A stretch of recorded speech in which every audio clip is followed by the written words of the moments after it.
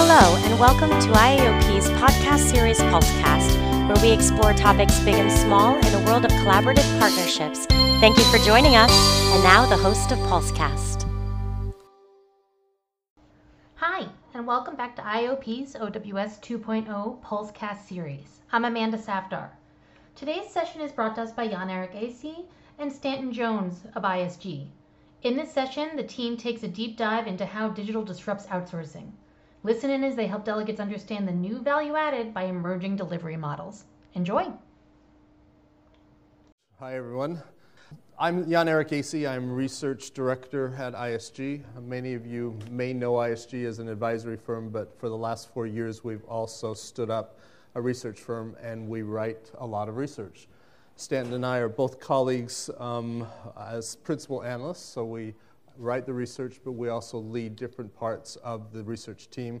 Stanton's focus is more trying to understand from our advisors as well as directly from our clients what they're thinking, what are the trends, what's impacting their decision making.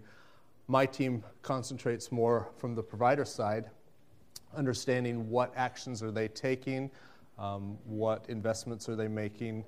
We speak to about 1,000 different providers per year and cover about 20 plus different service line studies that we then write and report to both our advisors as well as to the general public. So what we're going to talk to you about today is really the output of two specific studies, one of them on digital workplace of the future and a second one on digital business transformation. So one of them is more inward focused as companies are trying to stand up their workplace services.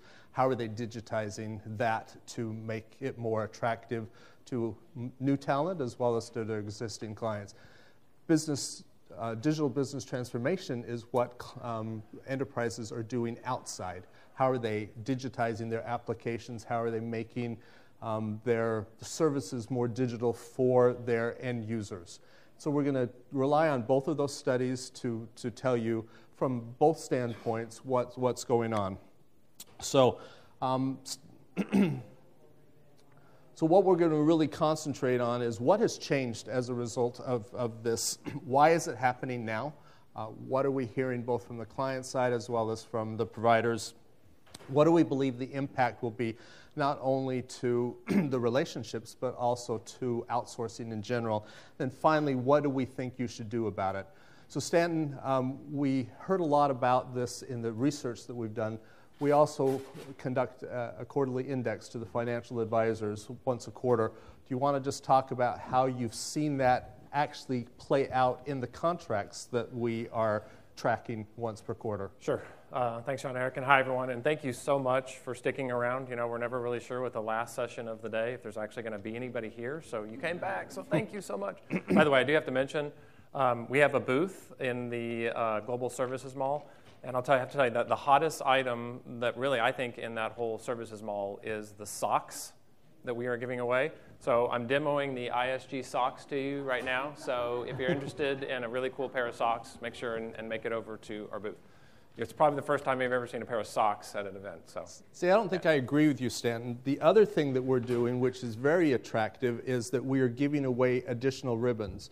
So if you take the survey that's available, and by the way, there is a little card back on the water coolers that you can take away, and there's a QR code that you can just, with your cell phone, take this survey.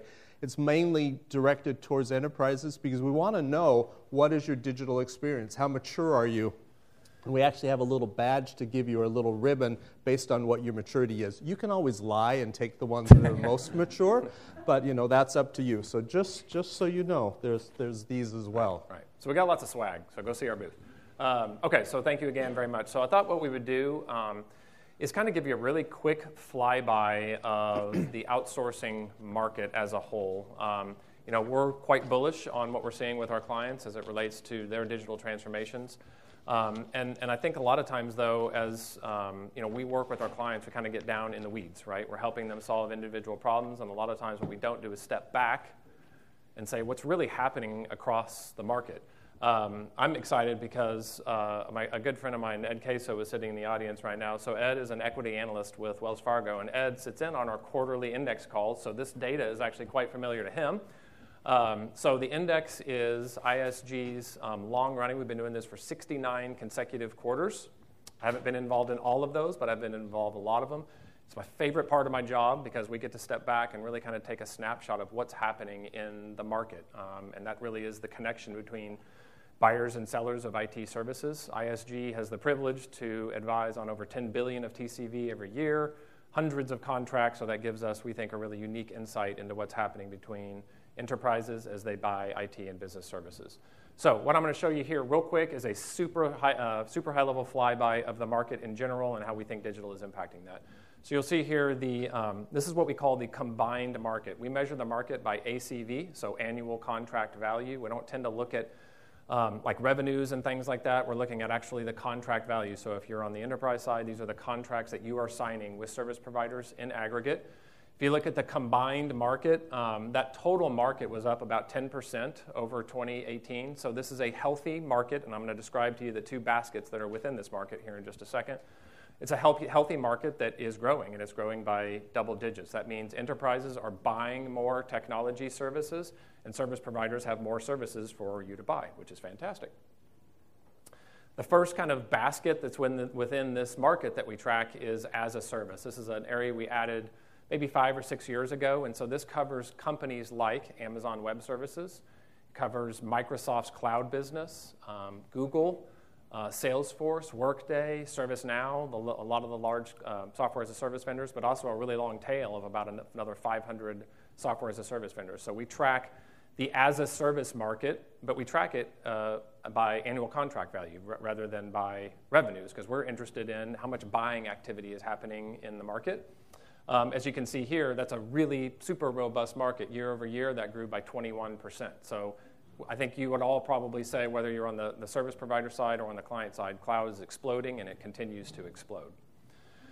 The second part of the market is what we call managed services. We started calling this managed services about 2 years ago. Before that, we called it sourcing. And before that, we called it outsourcing. So this is the market that we've all kind of been in, whether you're on the buy or sell side, for the past couple of decades. So if you think about traditional tower-based services like workplace services or ADM or data center or network, those are the kinds of services that you can buy from the market. That market, as you can see, is relatively flat, grew 2% year over year. What's really interesting here is that there was a lot of pundits over the past few years that have said this is going to start to do this. And what we have seen is that that's actually not happening. And the managed services market is staying right now pretty flat. But there's also a lot of contracting activity. 8 of the last 12 quarters, we've seen over 400 contracts in that basket. There's a lot of buying of technology services happening in the market. You, if you're on the buy side, are buying more. Service providers have more services, so there's more activity happening. It's just not growing at as fast as it used to. But what's really interesting is that we started looking into the managed services market, but then specifically digital as it relates to managed services. So we're not talking about the cloud native providers here. We're talking about the adoption of cloud, narrow AI, IoT, et cetera, within the context of a managed services agreement. And so what we're seeing is that we think this number is actually sort of flatlined, and we're now seeing, as you can see there, a 14% increase in the average deal size on the managed services side when there is digital in scope. So the message here, I know this is a lot of data really quickly, but the message here is that, as I said earlier, there was some punditry that the outsourcing market is dying or is dead. Absolutely not the case. It is growing, and it's going to continue to grow, and we believe that the pie is getting bigger for everyone, for both buyers of technology services, the opportunities that creates for you to buy better services, cheaper services, faster services, but it's also a really good market for service providers that can adopt to this market. One more quick data point, and I'm going to hand it back off to Jan-Erik again, just trying to kind of set the context for where we are in terms of our market, whether you're on the buy or sell side. We also looked at this impact of digital and how that's changing incumbency. So what we did is, as I mentioned, ISG has the opportunity to help a number of large organizations, work through and advise them on their technology buying decisions. So we looked at a few hundred contracts over the past 3 years, and we specifically looked at those contracts where ISG advised, and we kind of broke it down into 2 buckets. And there's about a third of those contracts or sole source. So after, and I'm sorry, I forgot to mention that these were competitive contracts that were basically said the contract is either ending or I'm in the middle of my contract and I want to recompete it. A third of those were sole source. 2/3 of those were competitive. What was really, really interesting is if you look at the competitive renegotiation, so those top two boxes, that when the deal went competitive, 70% of the time, more than 70% of the time, the incumbent lost some or all of the scope. So what that means is, for incumbent service providers, if your client is taking this work public through an RFP, you are most likely going to lose some or all of the business. It's too late once they've already taken it to market. And what this means for buyers of technology services, you can see over on the right-hand side, is sort of like, why? Why did they lose the scope? It has nothing to do with technology, right? This is all about the relationship, but I feel like it's about the results that digital can drive into these managed services agreements. And that's about creating value for customers. And it's creating value for internal customers or your external customers. And that's what, for example, moving to cloud and then to a product-aligned operating model and putting a huge amount of focus on your customer and iterating around that customer to get them awesome products, that's that digital transformation change that we think is then driving also these changes in managed services.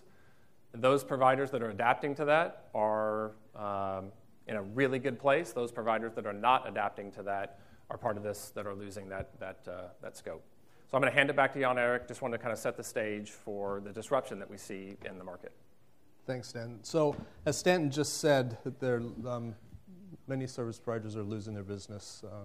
It used to be the flip side, where 66 to 70% of the incumbents won the renewal, and that's completely now on its head. And so they're asking, what is it that we need to do? So what we're hearing from the service providers is, the digital game is about two things. It's about ecosystems, who am I partnered with, and platforms. How am I enabling digital easier? It's about, as he just said, showing strong revenues around digital, being able to prove to your existing client as well as new clients that you actually have a digital solution that you can offer to them and that you're making money on it. What we're finding out is that the larger players are having a harder time, and this is what they're telling us. They're having a harder time actually putting that in place. The small, medium-sized, more nimble companies are beating them, and we're seeing that in who's winning the deals. And so the faster movers are those mid-sized companies. What we're hearing is a lot of noise around the ecosystems. Accenture Cloud Platform, Accenture MyWizard, Aptos Canopy, Synbots, Codex, Capgemini Intelligent Platforms, Cognitive Doc Processing, Cognizant Hive Center, HCL Dry Ice, Cognizant Evolutionary AI, DXC Bionics, TechM's Tactics.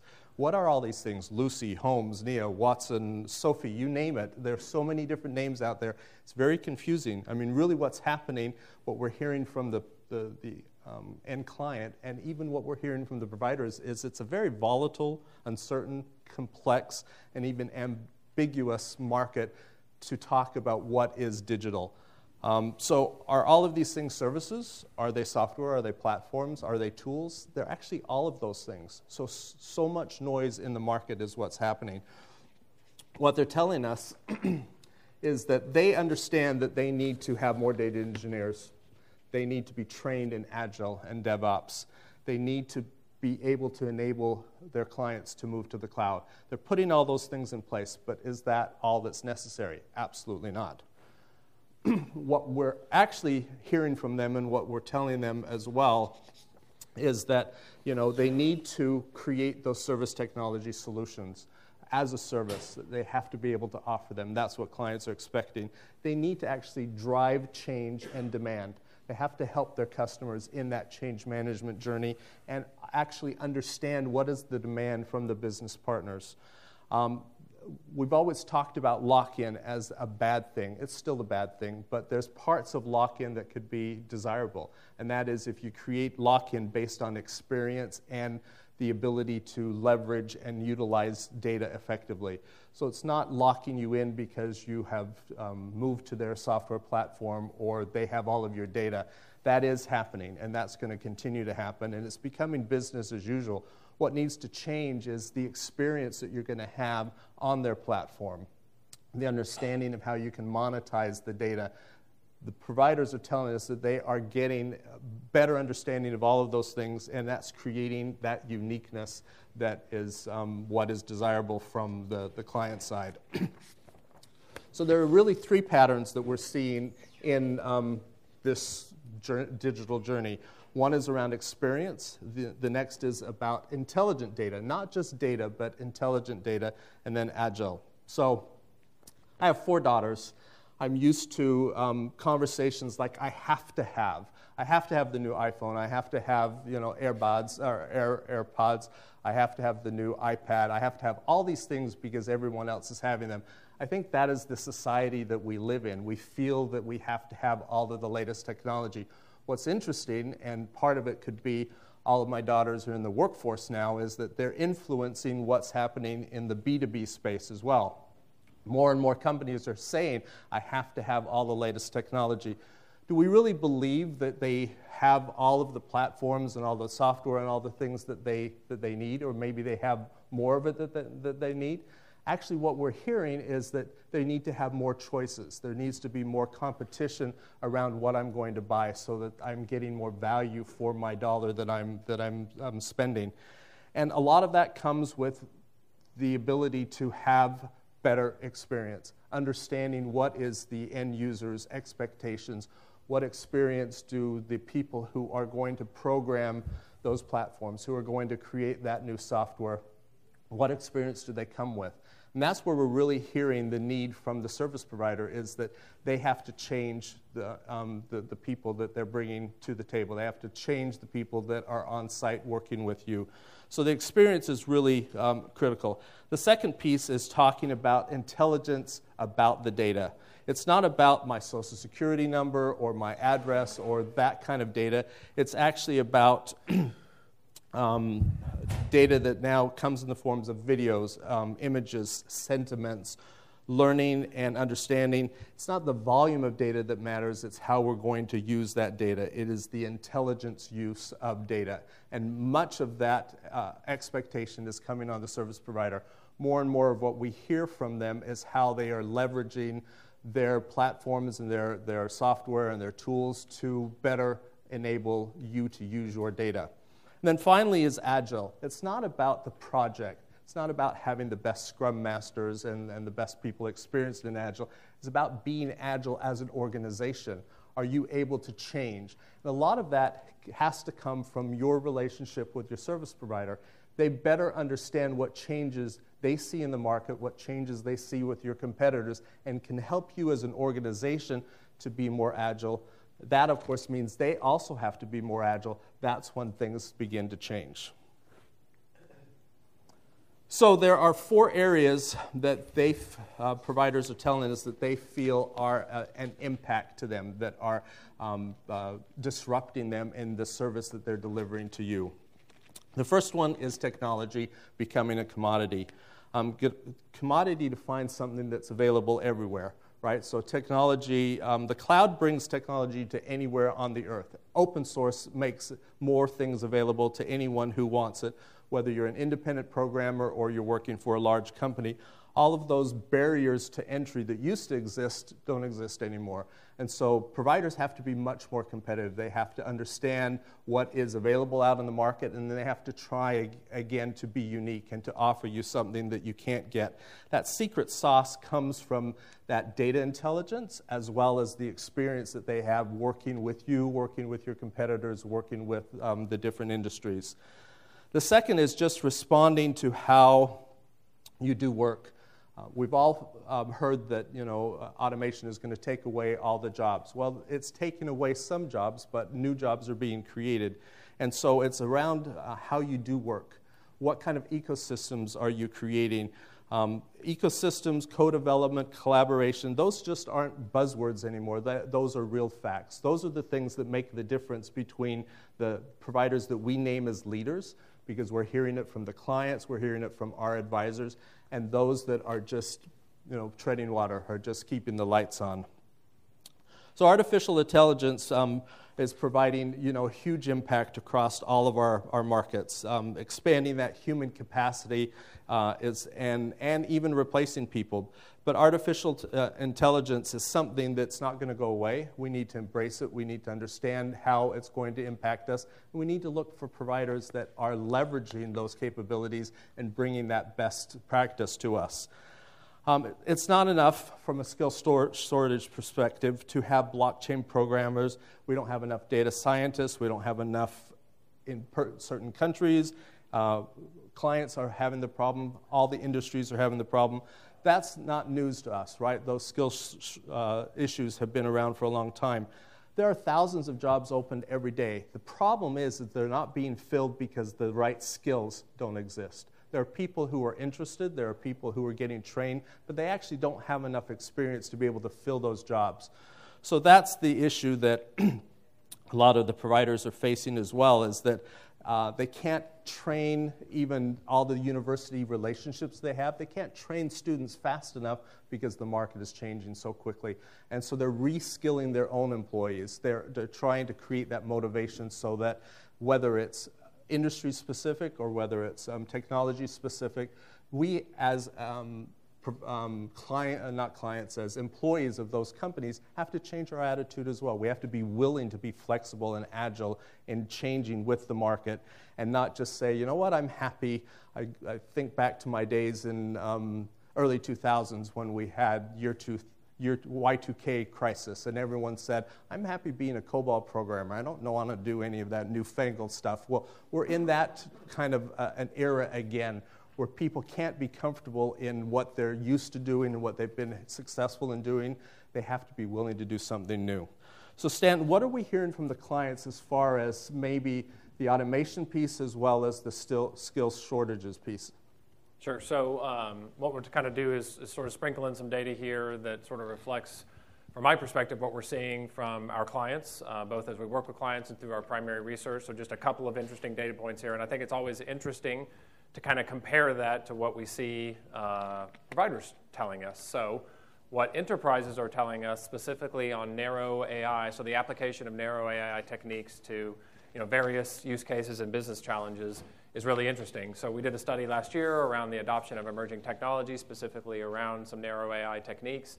So one of the really interesting things that we saw is a double-digit increase in production instances of these three use cases. And so many of you, our booth is right next to, no, I'm not advocating for them, but a pretty cool vendor that's doing this intelligent OCR work where they're really kind of applying patent-level technology down to medical documents to be able to lift layers off the documents and then be able to identify handwriting, because we all are used to, every time you go to the doctor, you handwrite everything you do. I don't know why that still is that way, but it is. So there's an incredible amount of technology emerging, both through startup and smaller service providers and technology vendors, but also an increasing number of big companies, especially banks and insurance companies, are starting to build out their own data science teams to be able to build out these models to be able to solve these kind of problems. So the message here from what we're seeing on the enterprise side is a doubling of the in-production instances of these narrow AI techniques, a significant number also planning on implementing or may implement in the future. I always kind of wonder about the people that say we don't have any plans to do this, because that's always like I would be surprised if somebody had no plans to do it, because eventually it will probably happen. But the message there is, I think there is somewhat of a disconnect between what we're seeing from our enterprise plans in terms of the adoption of AI versus the degree to which service providers are adopting it. On the skills side, just another interesting kind of data point that kind of contradicts what we are hearing from the service providers, and that's around RPA. So I don't know how many of you are involved in your automation programs today. Actually, Ed and I were just talking about this. So we did a study where we kind of measured automation capability across a number of qualitative and quantitative factors. Everywhere from what we would call a Bot 1.0 organization that is kind of just getting started on their RPA journey, all the way up to a Bot 3.0 organization that has deployed RPA across multiple functions within their organization. They've automated a number of processes. They're starting to incorporate intelligent automation into their RPA program. They're justifying their RPA Center of Excellence through things like returning hours to the business. So some pretty advanced capability around driving automation into their organization. And a couple really interesting data points came out sort of on the skills shortage side. Today, and this is like a flavor of the most advanced automation companies are saying that they're primarily using in-house teams. 17% are using in-house teams today, and then tomorrow plan on more than doubling that, up to 39%. And so my question, when I hear that from our clients about we're planning on really scaling up our automation center of excellence, is are you going to find these people? I mean, it's a very tight labor market today, and these are not easy people to find, and that's just the kind of core RPA capability, not the more advanced automation capability. But it's also going to have, at least from the planned adoption from enterprises, a significant impact on service providers, because enterprises are telling us they're going to slow down their use of service providers to help them scale their automation programs. And we hear this over and over and over again, is that they're not automating fast enough. And the way that we see that reflected is through, not because they're getting into the detail of have you automated this process, it's that your process is too slow, too expensive, and has too many errors. That's a sign that you're not automating fast enough. We're hearing that over and over again from our clients that are buying services, don't care how it gets done, but I need better business results, or cheaper prices or faster services, and that's a reflection of not automating fast enough. That's exactly right. The problem is it's not that easy to hire. It's getting much more difficult. Cost isn't even a differentiator anymore. It's about the skills. The flat world is helping because providers are looking for skills everywhere in the world, and with the way we can connect, they don't all need to be in one country. They don't even need to be in the same continent, but they're looking for different skills and behaviors. What they're telling us is that I want new employees who know how to use the new tools, that are very versed in artificial intelligence. They know how to leverage it, they know how to build it, and finally that they have delivery experience, that they're not freshers out of college. Not that they're not going to hire freshers anymore, they are, but there's a different role for them. We did a study on contact center, and the fear is that butts and seats, that those contact center representatives were all going to go away because everything has been automated. What's interesting about that market is, yes, there is a lot of automation, but at a certain point, you have the option to opt out and say, the bot didn't solve my problem, so now I need to speak to a live representative. Well, guess who that live representative has to be now? They have to be smarter than all the bots. So it's not the low-end person anymore that just says, yeah, well, what's your problem, and press this button or do that. Now it's someone that says, okay, I know everything you've gone through, and the bot has tried to solve all these problems for you, and they failed. So now I have to step in, and I have to figure out how to solve your problem. I have to be a more intelligent agent. So those are things that are really troublesome for the providers, but they are tackling it because, exactly as Stanton said, they understand what the trend is and they want to try and reverse that trend. So Stanton, why don't you talk a little bit about the different skills and behaviors that our clients are actually telling us that they're looking for? Sure.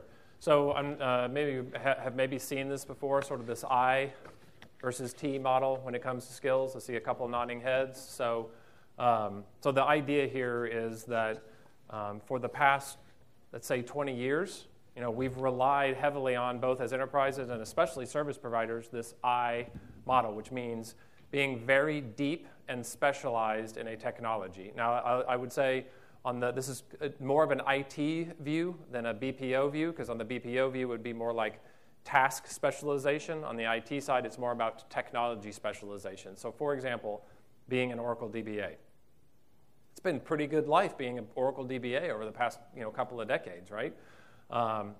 That said, what is fundamentally changing is that as we move more towards a product-aligned operating model, and what I mean by that is we're starting to move away from a plan, build, run model where we spend months and years planning our systems and then building big monolithic systems, and we're moving now towards more of an agile product-aligned approach, which says we're going to put the customer at the center of everything we do, and we're going to rapidly iterate our product to be able to get our product out to that customer as fast as we can, and the singular focus is delivering value to that customer, and that customer could be inside your company or they could be outside your company. The challenge is when you do that, you start moving towards, as Jan-Erik said, more of an agile model, and that requires you to be working in teams and in pods. And those pods typically will work on sprints that may last a couple of weeks, and they're very iterative and they're very team-based.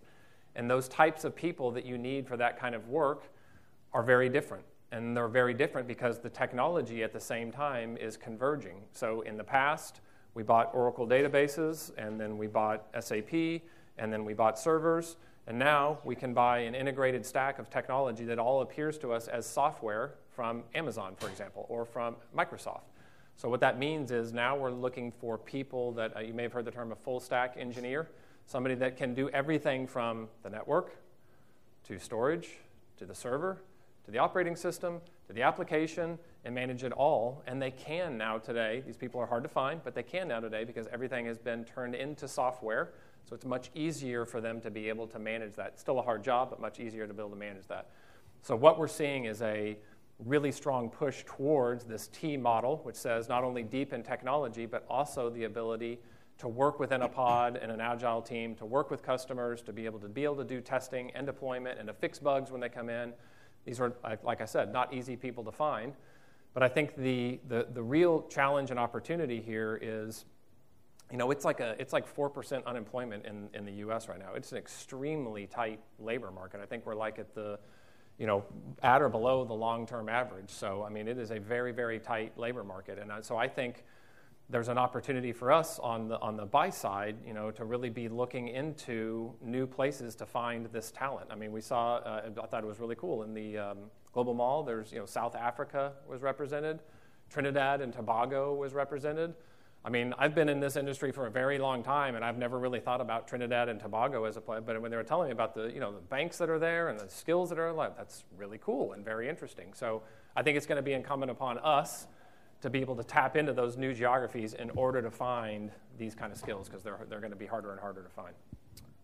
So as Stan said, the old model is dead, and that creates a lot of problems. We've all, whether we're on the provider side or the client side, we understand how that works. 5 to 7 year deal. First few years, they're not making anything. They're investing. They're bringing all sorts of people. Our mess for less. That's all gone. Now we have outcome-based expectations. We want results immediately. You can't work into it over the next couple of years. You need to show results immediately. I understand you have a new platform. Are you going to move me to that platform? You should, because if you don't, then I'm going to move to somebody else. Shared revenues. So the economics of the whole deal is changing. And I'll have Stan talk in a minute about the death of the billion-dollar deal. They are dead, but there are completely different deals that are on the table now. So those long contract paybacks that from the provider side, and I worked on the provider side for a while, those were really easy to lay out. We knew exactly at what point we were going to break even, at what point we were going to start making money, and then at what point we were like fat and happy. And that was the way that we all understood that it worked. And we were fine from the enterprise side because those providers were investing in us. They were improving our infrastructure. They were bringing in new software. They were bringing in new skills. But that really doesn't work anymore. It's not the lower price. It's the higher skill that we're looking for. So the contract values are reducing, but the problem is that the cash is not there. Now it is. It's just moving the cash from the right pocket to the left pocket and being ready to invest. Because what we're saying to those providers is if you don't move your clients, if you aren't proactive in doing what they're expecting, your competitors are going to step right in and they're going to take it away from you. And you heard from Stanton that 60+% lose their incumbency. So Stanton, tell us what the advisors are seeing out in the market and what kind of deals we are really seeing. Yeah, again, kind of looking at this from the enterprise perspective. Actually, this actually came from. I'll mention Ed again. This actually we developed this research because of a question that Ed asked about a year ago on our question, and kind of like what happened to the $1 billion deal and what does that look like today? So the main message here is I'm advocating for my enterprise clients, and that's where I'm really, really focused and really interested is, why is this buying behavior changing? But we had to kind of go prove that this is actually happening to show that, contracts are getting shorter and smaller, and ACV is decreasing. So just as an example, one of the things that we did, we looked back 20 years ago and said, how many billion-dollar deals were there out in the market? And you can see 20 years ago, we had almost 20. The average ACV at $32 million and the contract duration at 5 years. What has happened is if you fast forward now 2 decades, almost everything's been cut in half. So we had about $8 billion deals in that time frame up to 2018. The average ACV is down to 15 million, and the average contract value, not in half, but about down to 3.25. So the reason we did this is, kind of intuitively, as we work with many of you on the buy side, we know that deals are getting shorter and smaller, but we wanted to kind of prove that out through data. And I think that this, my view is, especially for those of you kind of in a vendor management procurement function, responsible for kind of looking out about what's kind of be coming over the next 3 years, I actually think that we're sort of done shrinking. Like, I think we're going to flatline here, and I actually think this is going to start increasing again. So, it does mean, and one of my, points towards the end here is, if you're in that kind of vendor management procurement role, it's got to be more of everything. I think that's going to continue, but I do think that we've seen sort of a floor in the ACV and in the contract term for managed services deals. So I think that'll be important to keep in mind for the future. Yeah, so Stanton mentioned when we look at the contracts that we report on a quarterly basis, the as-a-service market is the one that's growing. So what does that mean to the providers? Well, they're a little nervous about it because there's a lot more pressure. They need to perform, as I said a moment ago, immediately. It can't be over the long term. Product life cycle, I went too fast, sorry. The product life cycle requires new skills. Just like with any software that we buy, we expect to have upgrades on a regular basis that reflect what's going on in the market. Well, the same thing happens when you move services to as a service. You can't just offer the same service for, even months at a time. You have to be evolving all the time. There's a lot of risk from a provider's perspective when they enter into that kind of an agreement with you. The pace of innovation has really changed, and they're feeling all of that pressure. Now, the good news from their side is, okay, I've moved all their data to my platform. All of their applications are using my application logic. I pretty much have lock-in, but it's not the lock-in that was a great thing back in the day when you bought a piece of software and you were stuck with it. You're still sort of stuck with it, but your what's the word I want to use? Your affection or your love for that service is short-lived. They have to prove it out very quickly. So now the lock-in has to be based on my knowledge of you as my customer. It has to be based on the user experience that I'm able to bring to you that you can bring to your client. So those expectations, if they can meet those expectations, then as clients we should be willing to be locked in because we're getting better and more service than we've ever had before. They're not ready for that yet. They're afraid of it. They recognize it. They see that as a service market growing. They know they need to be part of it, but all of these risks are the things that they are bringing to our attention and that they're talking about what they can do to solve it. Stanton, just bring it home with the last couple of slides. Yeah, so the as a service, we talked about earlier, that's a 20+% growth year over year. We think that's going to continue to grow. So that means, again, if you're on the sourcing, vendor management, procurement, legal, side of the fence, that's going to mean a lot of standard contracts, which is been really hard to reconcile after going through 20 years of highly customized contracts. But I think we're finding a happy medium there. I'm starting to see some movement with a lot of the leading cloud providers to come more amenable to terms and conditions that are more enterprise friendly. So I think that's going to start to change. But I think if you look at the as a service impact, I think it's important to look at it from both sides of the equation. So if you look at it from Jan Erik's perspective on the as he studies and researches the service providers, you have to remember that this is a massively disruptive technology and trend for them. If you look over on the left-hand side of the screen here, we went back and looked. If you go back 5 to 7 years, if you look at the ratio of software to services, it has changed dramatically. So if you think about this from a service provider perspective, 5 to 7 years ago, let's say, for example, if you bought $1 million of Oracle software, back then a service provider or a systems integrator could count on 3 to 4 times revenue of that software spend. And that's because you have to go implement it and customize it and maintain it. And maintain, for example, multiple Oracle instances across the globe, each with multiple non-production environments, So that was a huge disruption to them as we moved to more of this cloud model, where that model is no longer needed. Those multiple environments, there's one multi-tenant instance. So some recent research that we just did said that that ratio is now down to 1-to-1. So for example, if you buy $500,000 of Salesforce licenses, a systems integrator or managed service provider can count on $500,000 of revenue. And remember, so not only is it less revenue, but it's also more churn because they have to sell more of them to meet that number. So that's a really, really disruptive trend. I as an enterprise advocate, I say tough. That's the business we're in. Cloud's amazing, and so you got to go change your business to make it happen.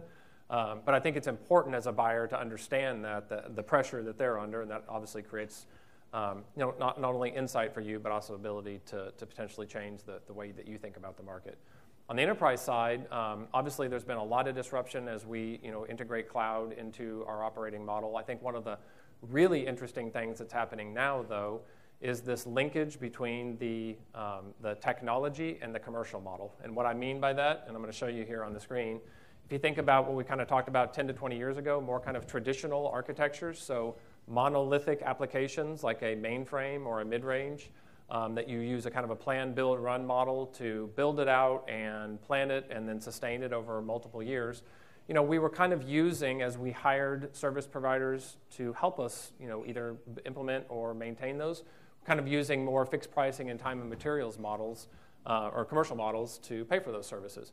What I think is really interesting and is starting to emerge as we move towards more of an as-a-service product-aligned operating model is that the underlying, what we would call resource units, those are the things that sort of create the price, are changing. And now we're starting to see a lot of movement towards more models like pricing per story point or per feature or per sprint. And that changes then the way that you need to be thinking about the commercial model that when you engage with the provider.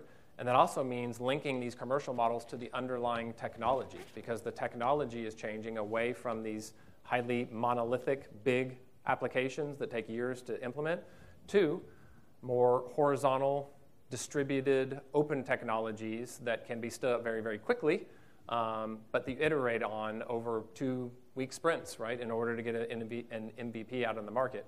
Now, that does not mean it's easy. I know a lot of, probably you, and we see a number of large companies really struggling as they sort of try to change these contracting models to these new type of resource units. But the message here is it's important to be thinking about linking the technology to the commercial model, because the technology is fundamentally changing. Therefore, the way that we evaluate and buy these services needs to change as well. So what are we telling service providers they need to do? One is specialized. You can't be everything to everybody. Maybe in the past when it was easy to find skills and to stand it up and make money over time, but that's not true anymore. So specialization is important. Find delivery complementary providers, ecosystem partners, the hyperscalers, acquire firms that have the capabilities that you're missing. We've seen a lot of M&A activity. We think there's going to be a lot more. That's a quick way to stand up and to meet the client's needs. Nurture your platform. So if you're going to put a platform out, and that's what we see happening all over the place, you need to keep it alive. It needs to be the best one out in the market, and there shouldn't be any question in your client's mind that they're getting what they need out of that. Move your partner or your clients to those platforms, because if you don't, your competitors are going to do it. What we're seeing is new competitors coming into the market. Their ability to create a platform in an area that they've never even worked in before is amazing, and it's happening every day. And finally, remember the value of your experience, making the data intelligent, and helping not only your client but your own organization to be in an agile mode in how you're able to change. All right, we said we were going to get you out of here right on time, so I have 120 seconds to wrap up. So the message on the buy side for our enterprises here in the market, I think it is absolutely a buyer's market. It's an amazing time to be buying services, and it's an amazing time to be buying services because there are service providers that are rapidly driving digital into their offerings, and that means sometimes upwards 30, 40, 50% improvements in speed, reduction in issues and problems and data errors, cost, seeing some really amazing results as the next 2 years there's 2,100-ish broader market contracts up for renewal over the next 24 months. And so we think there's going to be a tremendous amount of innovation as competition heats up, but also digital sort of infuses into these services and is going to give you the opportunity to really take advantage of that. I said earlier, be prepared for more of everything. We think the market is getting bigger. It's not eating itself. Is there some cannibalization happening? Of course there is, but we think the market's going to get bigger, which means more contracts, more service providers, more technology vendors. I encourage you to stop thinking about towers. It doesn't mean that they don't exist anymore, but they are slowly starting to, and I think it's going to speed up, being depreciated more for products. So you're going to be increasingly sourcing and evaluating service providers based on the products that you're offering your internal customers or your external customers.